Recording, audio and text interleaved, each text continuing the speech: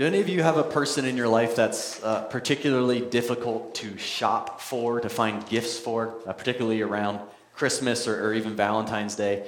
I have been told many times before that I am that difficult to shop for person. And they always use this word because I am particular.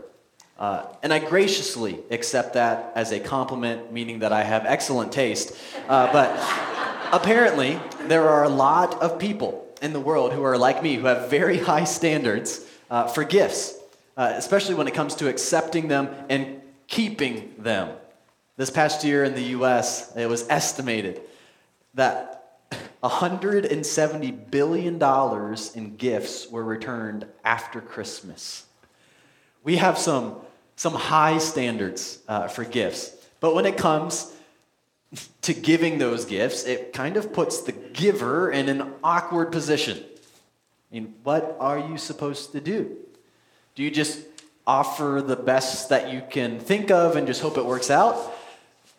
Well, to be totally honest, I'm not sure how to answer that question when it comes to giving gifts. I don't have that answer. But this morning, I want to tell you how we meet the lofty standards of those people in our life that should be offering these good gifts. How do we meet the lofty standards of Yahweh when it comes to offering Him the gift of worship and sacrifice? So this morning we're not talking about offering presents, but as we look at Malachi 1, I do want us to understand how we offer worship and sacrifice that isn't returned like a Christmas gift.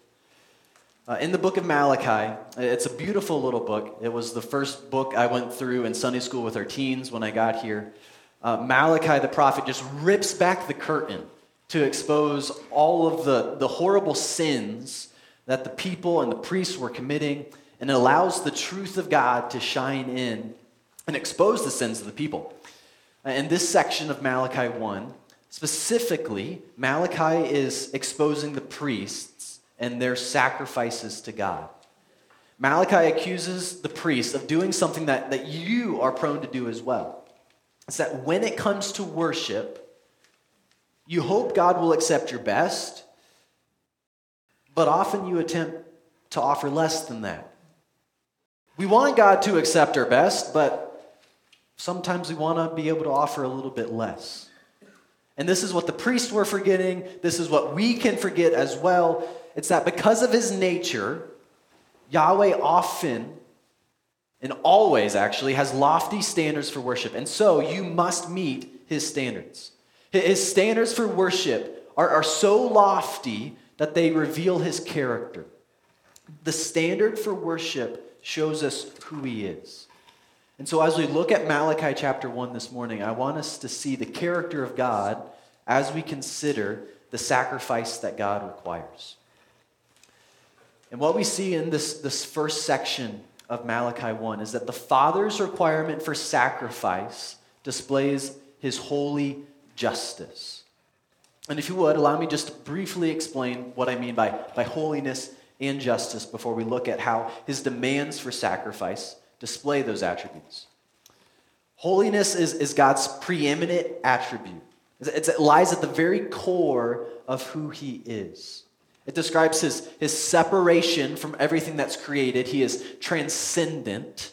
And it also describes His moral perfection. He is also separate from sin, totally separate.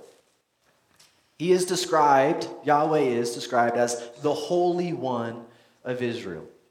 He's totally unique, totally removed from evil. He's morally flawless, and He exercises this rule over His creation. And so Yahweh's holiness means that He cannot tolerate sin. Sin, which is these actions that contradict God's nature. They wage war on His moral perfection. Right? When you lie, you're contradicting Yahweh's truthfulness, His faithfulness. And in His holiness, He cannot tolerate sin. That's holiness. Hold that over here. Justice refers to the portion of God's character that must deal with sin. Not only can He not tolerate it, He cannot overlook it either. He must punish what is evil because it contradicts his character. When you lie, you contradict God's character. And because God must do what is right, because he must do what is just, he must punish that sin.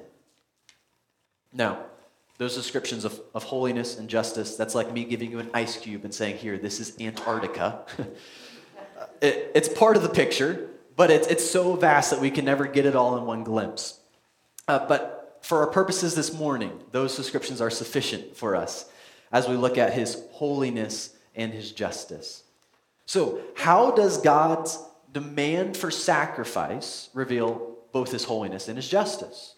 Well, we see this in the book of Malachi, starting in verse 6, that God demands a perfect sacrifice. Speaking as God's mouthpiece, Malachi begins this systematic condemnation of the priests, and he starts with a comparison. Malachi 1, verse 6, a son honors his father, and a servant his master. If then I am the father, where is my honor? And if I am the master, where is my reverence, says the Lord of hosts, to you priests who despise my name.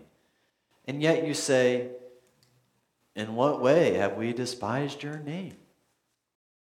So Malachi starts pointing to these relationships, this father-son relationship, this master-servant relationship. And in both of these relationships, he says there is a need for one person to honor the other.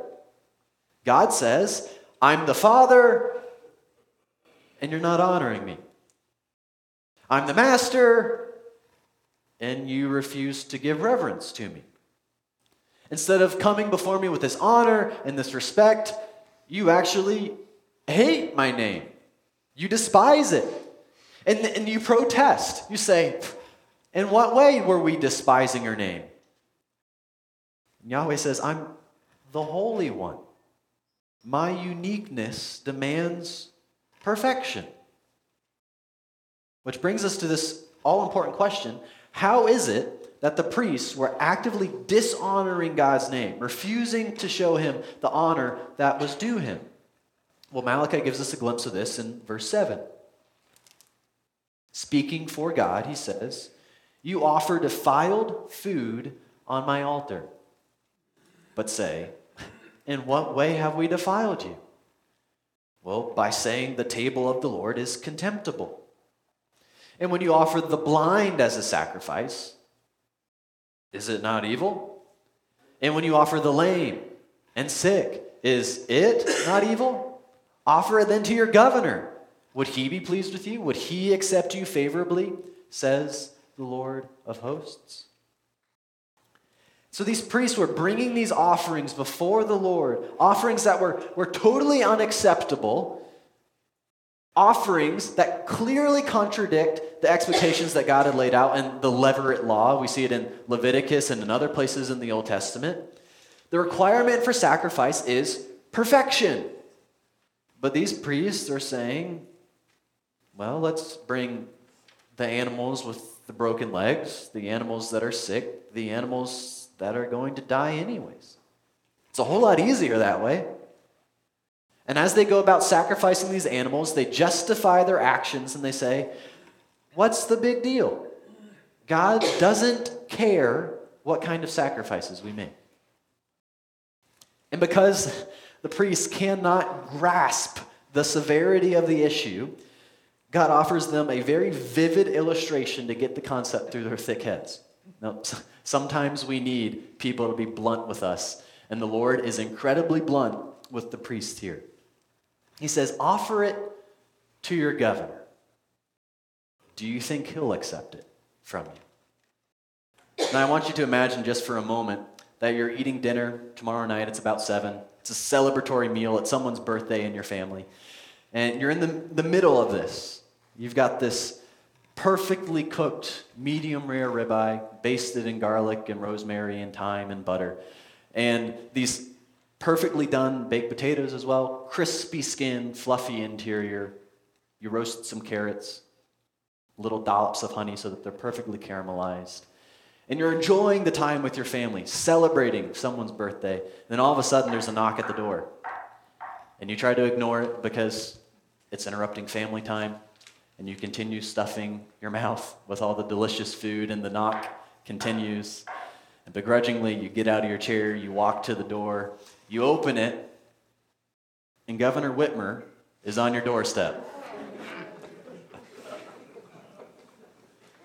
Out of respect, maybe keeping some things inside your mouth, you invite her inside.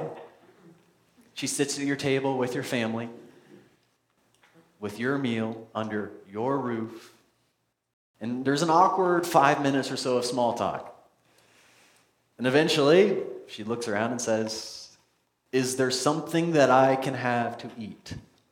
And the light bulb in your head turns on.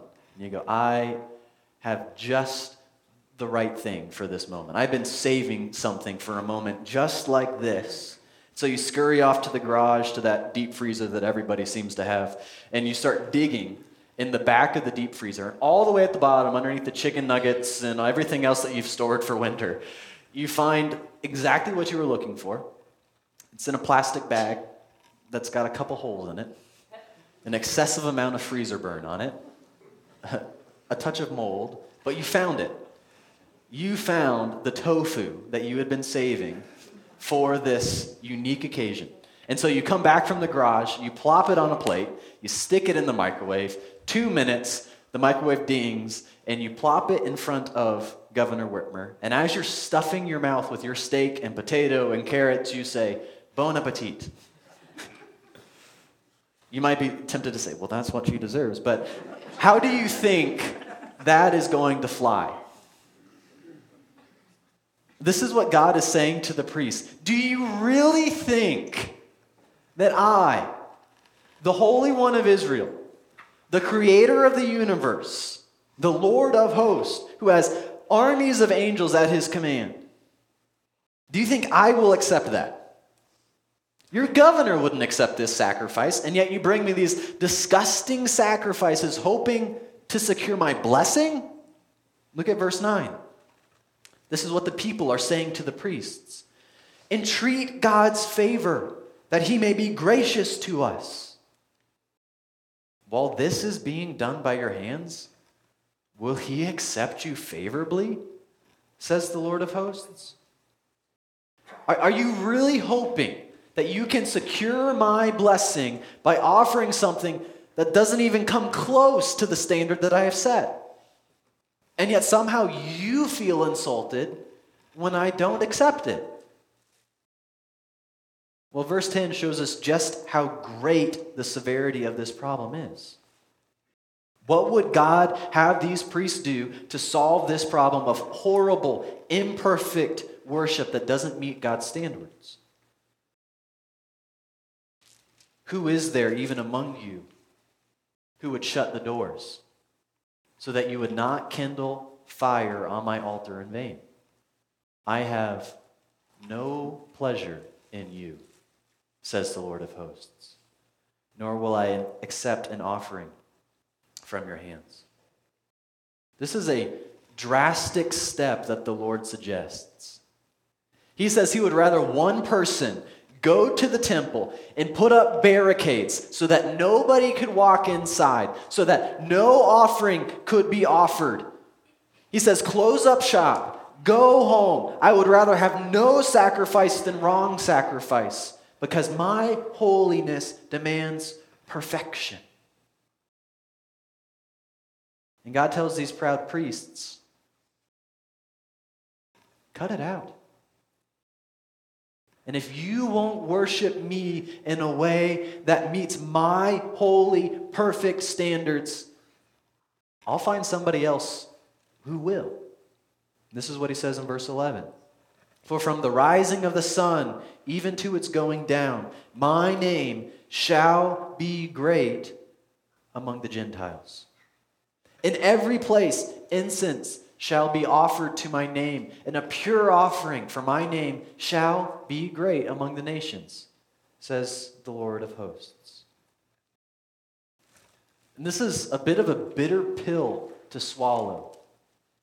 This truth that God is teaching in this verse hurts our pride, but this is the truth.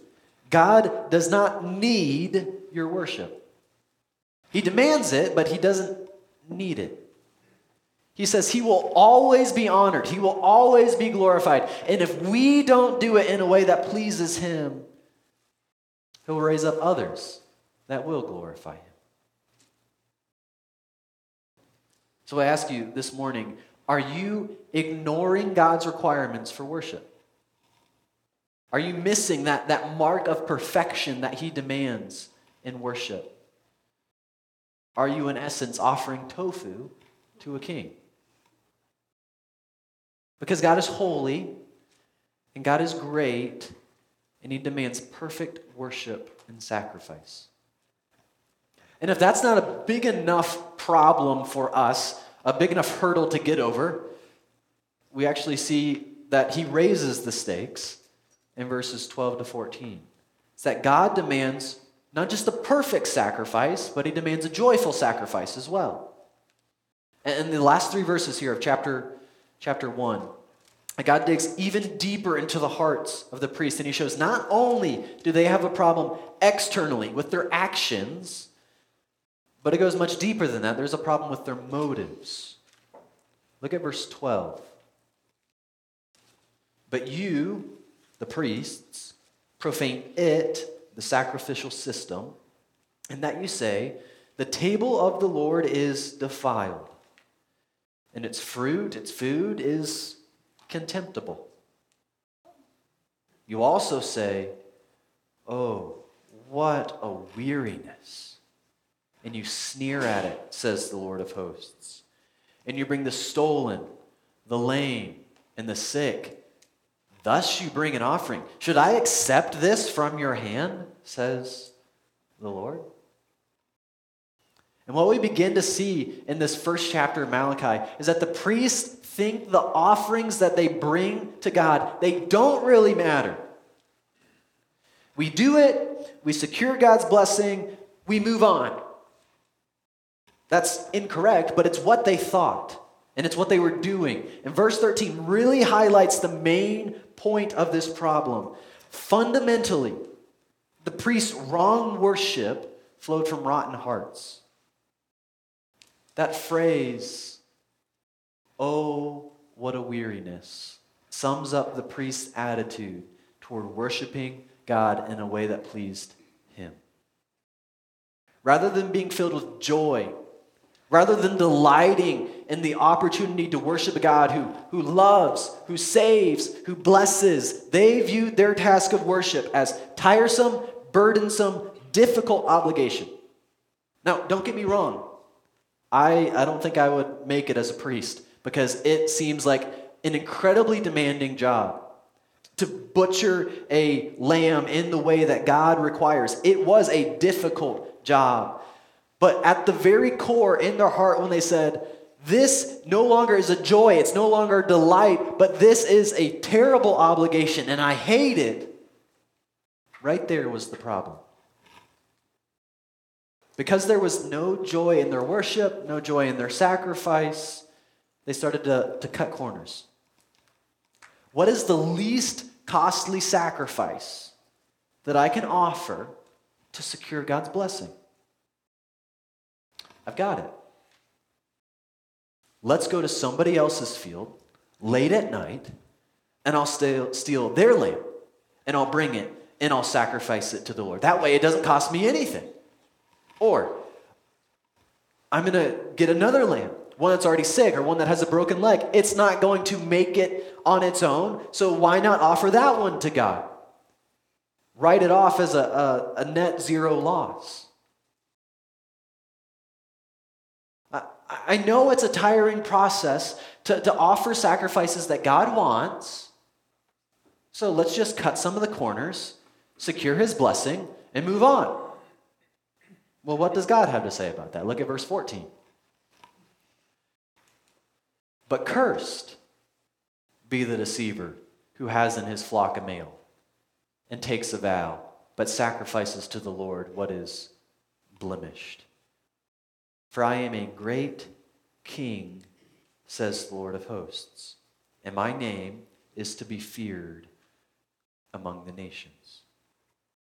And right here is where we see God's justice begin to be displayed in the sacrifices that he requires.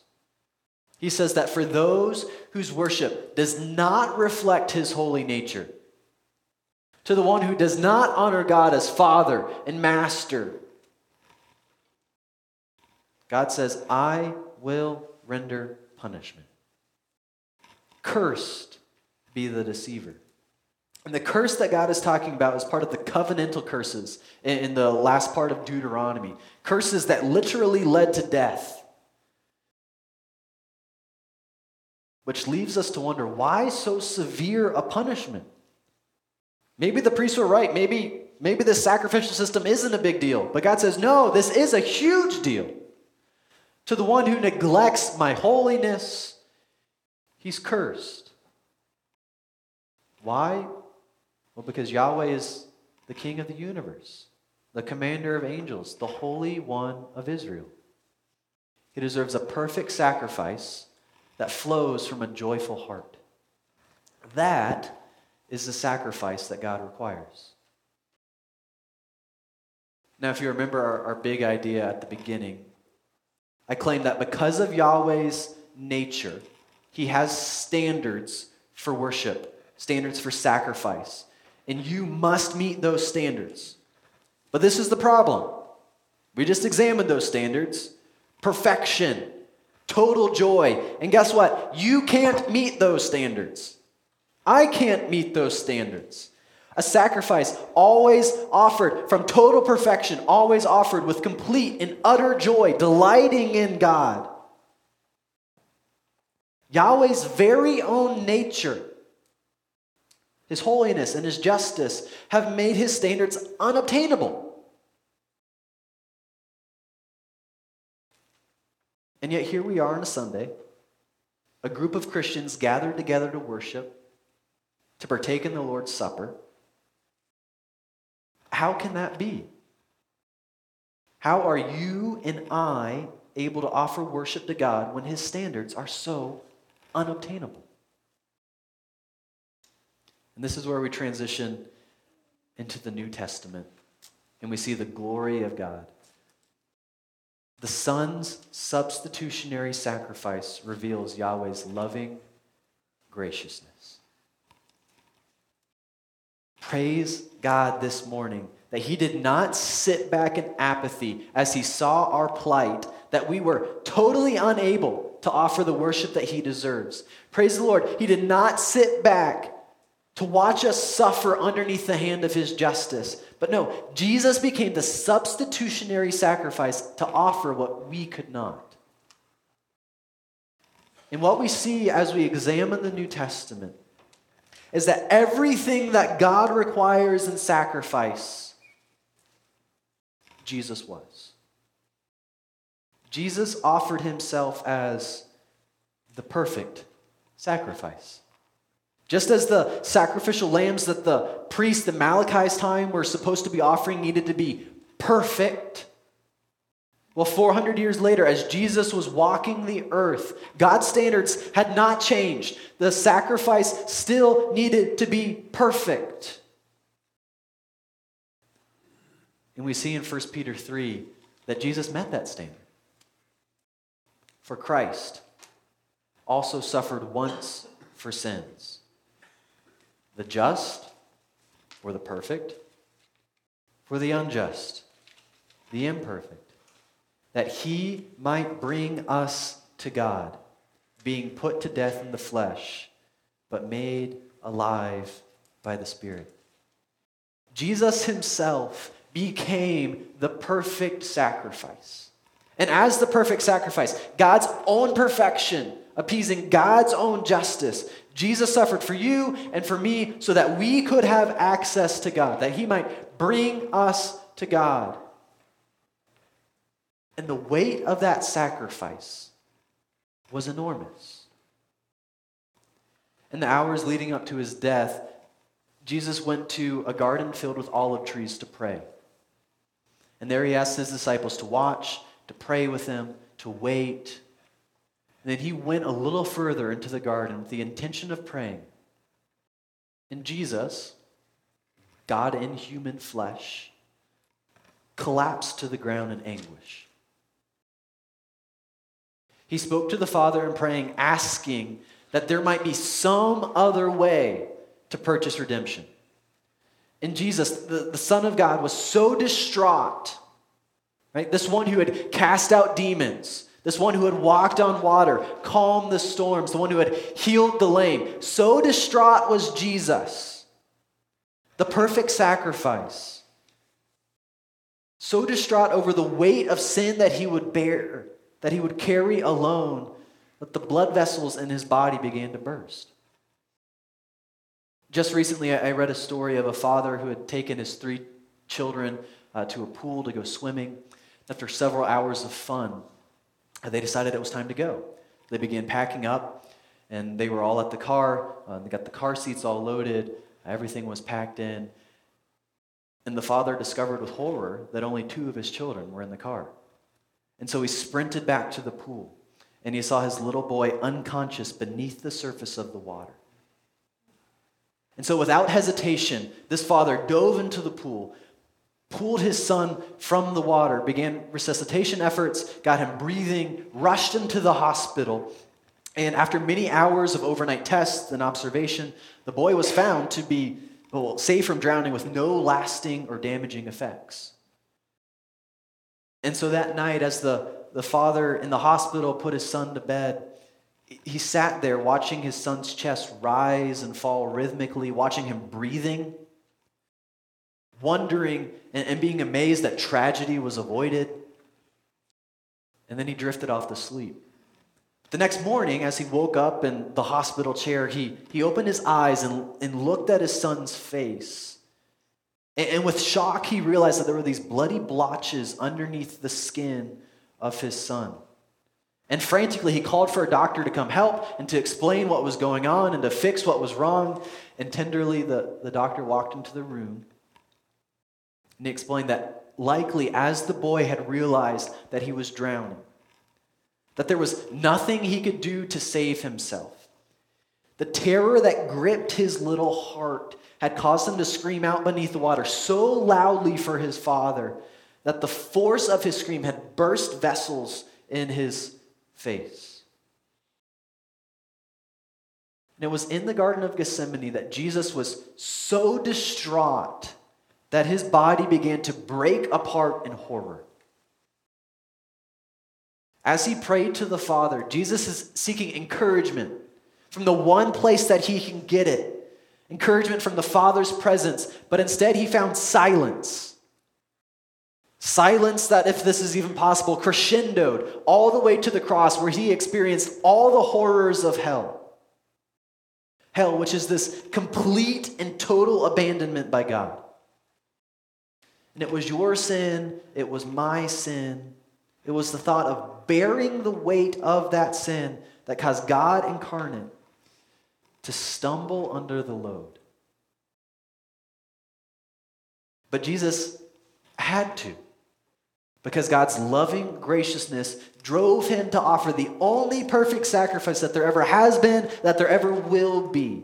The sacrifice had to be Jesus, because only he could meet that standard of perfection.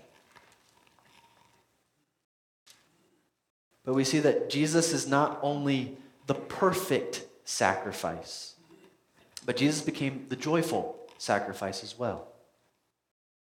And it is unfathomable to me how Jesus could be so gripped by the terror of bearing the weight of sin, experiencing the rejection of the Father, and yet somehow face what laid before him on the cross with joy. But that's exactly what Hebrews 12 teaches. The author of Hebrews is in the middle of this very powerful argument, and he gives us this magnificent glimpse of Jesus' heart as his death approached. We see this in Hebrews 12, verse 2. Looking unto Jesus, this author and finisher of our faith, who, for the joy that was set before him, endured the cross, despising the shame, and has sat down at the right hand of the throne of God. What was the joy that Jesus looked forward to as he walked toward his fate on the cross? Because there is nothing enjoyable about the Roman method of execution that we call crucifixion. Nothing enjoyable. So what joy was it that compelled Christ with determination and with joy to march toward his own murderous execution? Well, we see it here in small part in Hebrews 12, that he has sat down at the right hand of the throne of God. Jesus' joy was that he could sit down next to the Father, having finished the redemptive work. And he could hear the endless praise of countless saints and heavenly beings exclaiming, "Worthy is the Lamb that was slain, worthy to receive power and riches and wisdom, strength and honor and glory and blessing. You are worthy." Christian, a large portion of the joy that was set before Jesus as he marched toward his murder was that you would be able to offer pleasing worship to God as his child. Jesus was so overcome with dread, and he collapsed to the ground as he heard the silence from the halls of heaven, and yet lifted by the thought that his sacrifice would create an eternal community of zealous worshipers of Almighty God. Jesus joyfully gave himself as a perfect sacrifice for you and for me. That kind of sacrifice ought to totally transform you. If you had plans to meet with a friend for coffee and they showed up 30 minutes late and their excuse was, "I'm sorry, I was run over by an 18-wheeler," you would not believe them. If they walked into that coffee shop having hit by an 18-wheeler, you would know something was different about them. Everything about them would change. Through the gospel, you have experienced the full force of a life-transforming event, and everything about you should be different. And I pray this morning that you are not going about your life spiritually with the same apathy and lack of care as the priests in Malachi's day. The priests in Malachi's day treated God like this cosmic vending machine. You punch in the code, you pay the money, and out comes the blessing. But the priests didn't even go that far. They just pounded on the glass saying, "Lord, where is your blessing?" And I hope you don't view your spiritual life, your call to offer worship pleasing to the Lord, as burdensome or laborious. I hope that for those of you who have come face to face with the glory of God in the gospel, you realize that any worship you offer him will never be enough to repay him for what he has done for you. And your worship should overflow with joy. So friend, if you have understood the sacrifice that Jesus made for you, if you have cast your life down, laid it at his feet that he would rescue you, if you're living this life of obedience to God, then would you join me as we declare the death of Jesus, that by his death, you and I could be made free.